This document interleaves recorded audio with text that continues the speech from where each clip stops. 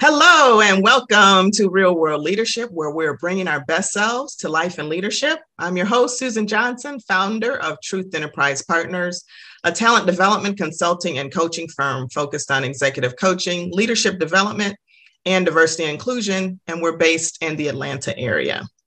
Our vision is to inspire a world where authenticity, diversity, and truth are valued, and our aim is to bring out the true potential in people.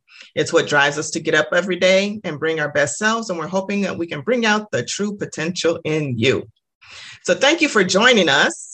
Today at Real World Leadership, we have a guest speaker on the topic of diversity as part of our series devoted to leadership attributes. And I'm happy to say that we have my cousin Linda here today. She's a fellow colleague and HR professional, and she's going to be joining us to speak on this topic of diversity. We have a lot in common. Not only are we family, but we do share this background in education, HR, and leadership. And I'm so glad she could join us today.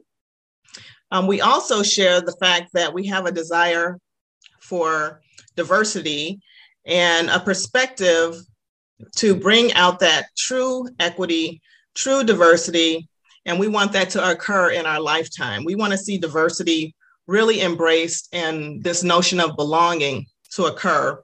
And it's not just for rhetoric, it's for real. So we're hoping that we can help to change the world by bringing this diverse perspective. That's why I asked her to join us today on Real World Leadership, so we can talk about diversity in a real world way. A little bit about Linda. She is an executive HR leader. She has over 20 years of experience in HR. She's been a strategic advisor to executives in healthcare, but also in other industries as well. So welcome, Linda, and thank you for joining us on Real World Leadership. What would you like to share with our audience as part of our introduction? Well, thank you. Thank you, Susan. I am indeed excited to be here. And one of the things I just want to mention from an intro, you mentioned in our lifetime. Wouldn't that be great? You know, I can imagine my father saying in our lifetime, we would want to see something different. So I am just really excited that we're going to really unpack that to really see if it's going to happen in our lifetime. So thank you. Thank you for the invite. Yes, I'm so glad to have you here. And because we're family, this is going to be some real world talk. So I just want you guys to be ready for this and embrace this notion of diversity and real world diversity, because we've been in these corporate spaces and places for a very long time. And we've been longing to see some real traction as it relates to diversity. And it's one of those leader attributes that we talk about that leaders need to be, skillful and mindful of. And so, Linda, you are one of those leaders, of course, having a real desire toward that end. So appreciate all the work that you've done over the years in diversity. So let's get started, Linda, with an icebreaker. It's kind of tradition here. Any card. And the card that you picked is, what's something most people don't know about you? What's something most people don't know about Linda Portram? Well, I would say that I used to ride horses. So that is probably something when people see me, they don't really see me up on a horse. Mm-hmm. I enjoy the outdoors. I actually used to belong to a horse riding organization in Michigan. So that would be something that people probably would not think about when they think of me. All right. And it's funny when you say that, I think I remember some pictures of you at part of the club. So I was going to say, I didn't know that about you, but then I just remembered a glimpse. It flashed by of you on a horse. Yes. All right. So let's just dive into our topic today. There's a few things that I hope to cover over with you. So it's the topic of our day. It's a hot topic right now, given all the focus on disparity and injustice. And a lot of things have been sparked by the George Floyd murder.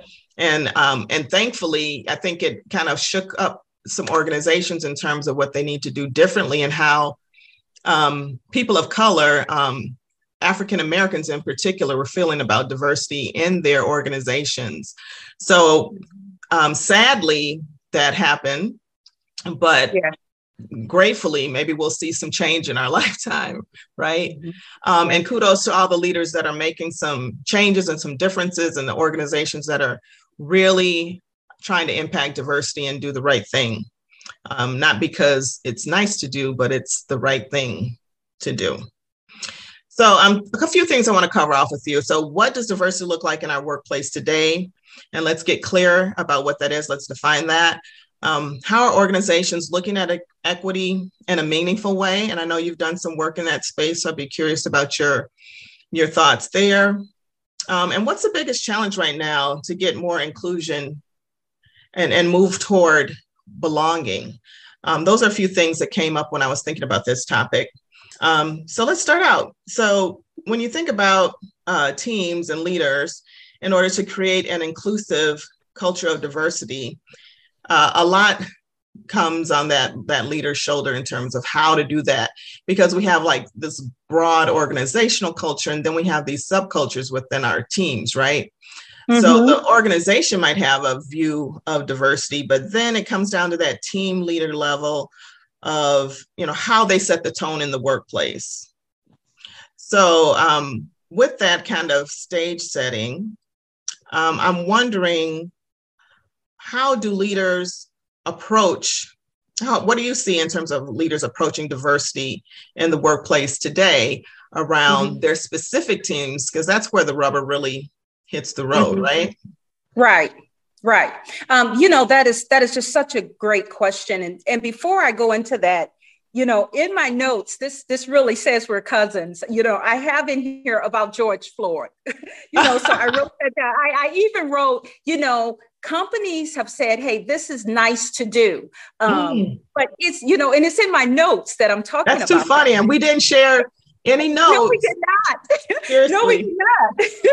So it's really interesting, because I think that, if I speak from the company that I was at, once this happened with George Floyd, there was so much that started happening with our leadership. Really at the top, the CEO started saying, and the CEO actually is in London. And, that goes to show you the ripple effect of what was happening in the US regarding George Floyd was all over the world. It wasn't just a US thing. You're right. It was all over. It was global. So one of the things that our company, our leaders decided to do was that, hey, we need to make sure that we get, they say all the right people at the table. It was the presidents of the divisions. It was looking at the VPs. It was looking at some of our supervisors, some of our workers that were in manufacturing, and starting to get everyone together to say, what is it that we need to do to really take us to the next level, to really make us understand what diversity and inclusion is. So it really started with our leaders really, first of all, educating themselves, because some of them really don't educate themselves. They feel like, again, like you said, this is nice to do. Yes, this is nice to do. We should do that. Right. But, we have a lot of other stuff going on. But what I saw was that the presidents of these divisions, of these healthcare divisions, were saying, hey, I want to lead the charge. Good. I want to start having these groups come together and have me as a leader talk about the importance of it. And we had this one leader who I remember who had 3 girls. And he said to me, you know what? I don't want my girls to feel like they're going to get paid less. They're not going to become the president just because of their gender. So he as a leader could actually see it. And so what they started doing was putting together these, depending on where you're at, they call them ERGs, employee resource groups. Right. They call them EIGs, employee inclusion groups, all these different names. But basically, and we should just define what that is. I mean, that's affiliation groups within an organization so people can have that sense of inclusion and belonging. Exactly. Okay. And it really helped. And not only that, they didn't just come up with the groups, but they really started to say, how do we put some meat in this? How do we make sure that we have the leaders that are going to be in it, and they're going to be really focused on elevating and contributing to getting to the next level that we're trying to get to as a country, as a company, just to get us to that next level. Yes, that's great that they were doing that in your organization too. And again, that it was top-down support, you know, because that's what happens a lot of times with diversity. It's, it's kind of, it's do we really have true sponsorship? And it sounds like at that executive CEO level, there was some true sponsorship around some real action that would be meaningful long term, and that leader, really reflecting on and having empathy, given, his circumstances with his young daughters and wanting to see something different for them. So I think we have an opportunity right now to really make a real difference with diversity and really pivot to more action, less talk, more action, more meaningful action, not surface that are going to have some lasting impact. So thank you for sharing that. And then I think, kind of taking it to grassroots with leaders kind of looking around their organization and say, what's the experience for the people of color that I do have in my organization, and what is my team looking like as terms of mirroring what my world looks like? As you mentioned, it's a global notion around diversity and how we're thinking about race in the workplace and, differences on our teams. I experienced something similar in working with organizations where they are still working and dealing with this right now, but also at the time I recall some other people of color, not African American, of Indian descent, talking about colonialism and how the impacts of slavery in the United States. There's colonialism in the UK, and how those British colonists were in India, et cetera, and the influences that they had on their culture and their diversity and how they view themselves in the world too. So a lot of great conversations resulted, and we're seeing some action now. We saw some action then. I think it was more surface actions in terms of how can we put dollars toward this issue of race that was happening in America at the time related to diversity, making donations and things of that nature.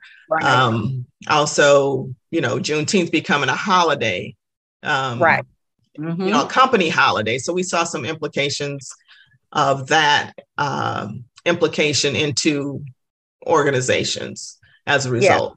So there was some positive changes there, but now it's kind of what's the real work around wages and people of color in leadership roles and things of that nature. So speaking of wages, from an organizational perspective, knowing that there's disparity, how are organizations beginning to get their arms around making these corrections when there's an emphasis on the bottom line right now? What have you seen in talking with other diverse colleagues and people that are in the diversity space, and from an HR perspective?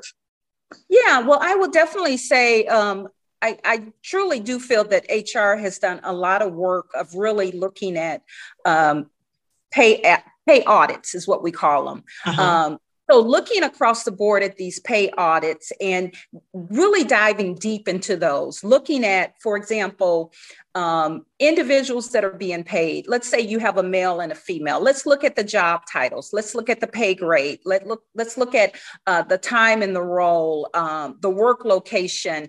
What's the performance history? Really starting to look at, if you have everything else being equal, then why would, for example, the female be paid less than the male? If everything else is equal, their performance is top notch, they've been in the role the same amount of time, what would be causing that? So one of the things that we did at a company that I was at was really spent a lot of time looking at pay audits across the organization.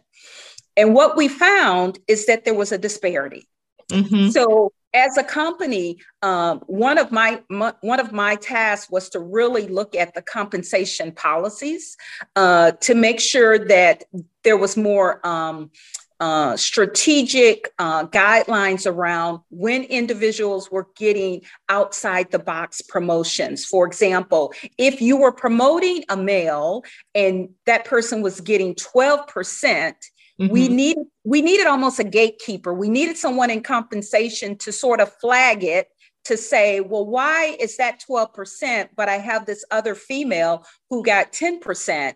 And they scored just as high. So I think that there is a lot in regards to looking at that over time. And if you notice that there is a disparity, to mm-hmm. do something about it. So as a company, what we did is agreed that we know, you know what, they do look at the bottom line. Mm-hmm, so mm-hmm. if they had 300 people that were under, they would probably, what we did was the first 6 months we dealt with these, and then the last 6 months we dealt with these. So we tried to break it out so that we wouldn't feel the hit all at one time. But mm-hmm. we did make wage adjustments to those that were below where they should have been. Below the in comparison to their right? peers. Yes, exactly. Right. Exactly. And so we looked at the baseline, but then we also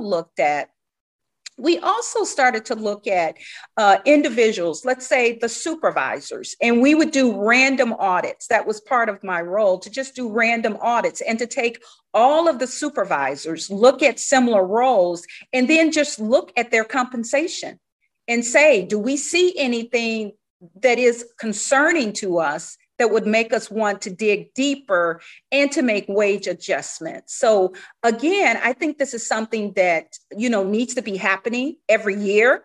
Mm-hmm. I think we really do need to look at that, because if you don't have one person that's really overseeing all of these increases that are happening, some managers are going to play favorites. And okay. So they may give their employee, a higher percent than someone else. And so you do almost need a gatekeeper to doesn't get that disparity is not created. Checks and balances for sure. Yeah, definitely. Yeah. And it sounds like your organization was, proactive to deal with some of that when some of those conversations were coming up more and more mm-hmm. and becoming more transparent to the public, mm-hmm. And taking a proactive approach when those things were starting to happen globally. Yeah. So kudos to you all. And mm-hmm. I know you did that well. If you were involved, I know that was done well. So kudos to you on that. Mm-hmm. And then let's talk a minute about organizations, and diversity and what diversity really means.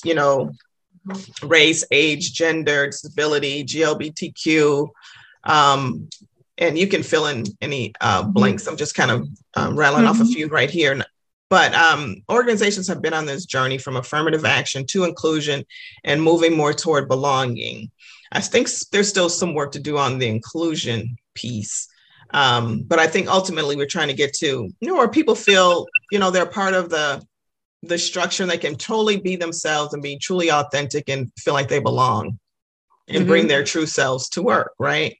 Yeah. So generally speaking, where are we now and how do you maximize belonging? Well, that's a very good question, Susan. When I think of belonging, it's the goal. Mm-hmm. we want to be there. That's the feeling that something, is bigger than us, that we have created this through inclusion. We've been intentional in regards to what we're doing to really get to that point of feeling like we belong.